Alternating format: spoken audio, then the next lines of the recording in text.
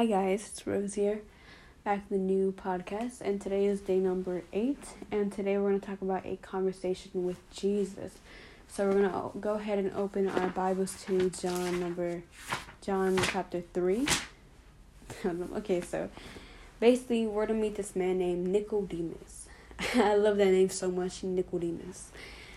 And basically Nicodemus, he takes a risk, and he comes to Jesus at night to order.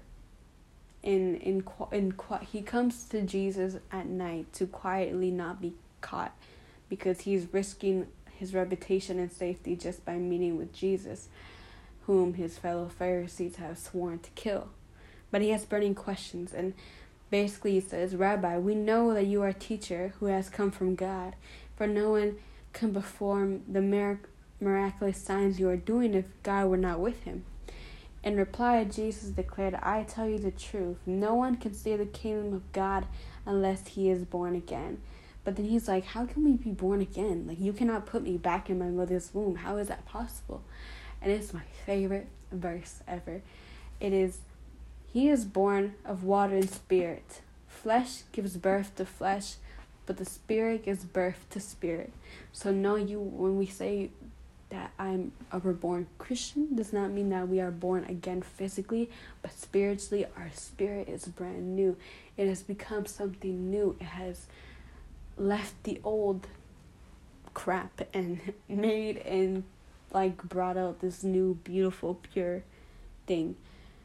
But then Nicodemus, how can this be? And then Jesus like, aren't you Israel's teacher? And you don't understand these things? If I tell you the truth, we speak of what we know, and we testify what we have seen, but you still do not accept our testimony. I have spoken to you of earthly things, and you do not believe. So how can you believe the heavenly things? Because no one has ever gone to heaven except the one who came from heaven. Our spirit comes from heaven. And when we are born again, the spirit that we are born again with comes from heaven. So we cannot go to heaven without having this new spirit that comes from heaven. Then he goes on saying, "For God so loved the world that he gave his only Son, that whoever believes in him shall not perish but have eternal life. And God did not send his Son to condemn the world, but to save the world through him." So he's saying that I am not here to condemn you, to punish people, but I'm here to save them from their sins. And whoever believes in him is not condemned, but whoever does not believe stands condemned already, because he has not believed in the name of God's one and only Son. Light has come into the world, but men love darkness instead of light, because their deeds are evil. Everyone who does evil hates the light and will not come into the light for fear that his deeds will be exposed.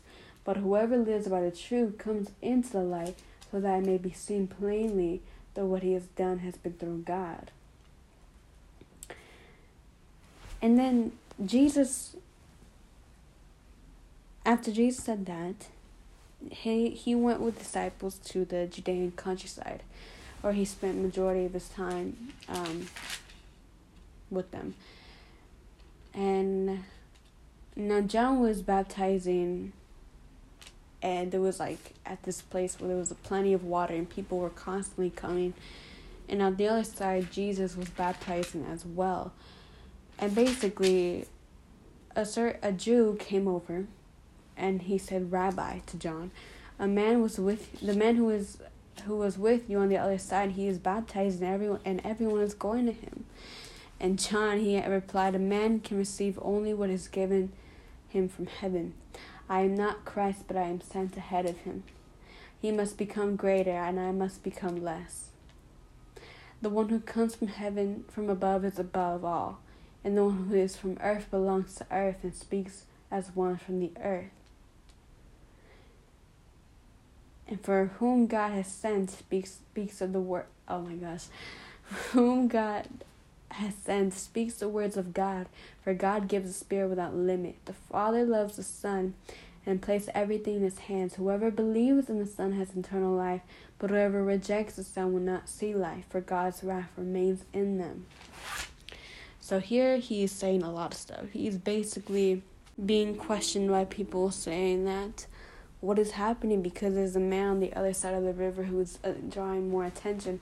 But here John is kind of explaining to them that he has more worth, that he is above everything, so it's all right, and that in that he confirms that Jesus holds the key to the eternal life, and that Jesus is indeed the one God. John has come to Herod,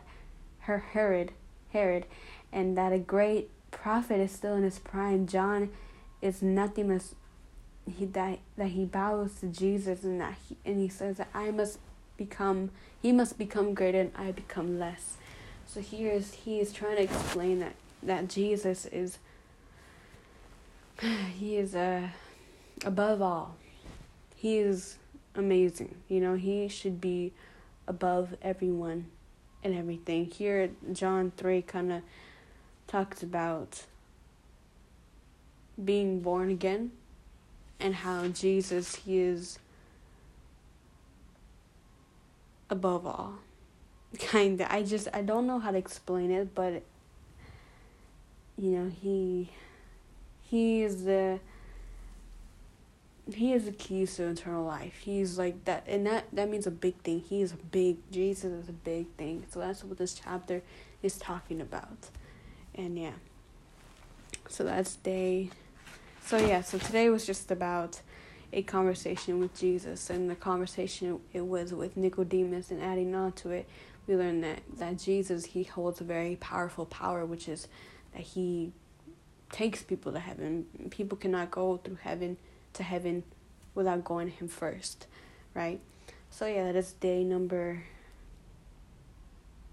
8, and stick around for day number 9, which is when Jesus gives his final instructions to his disciples.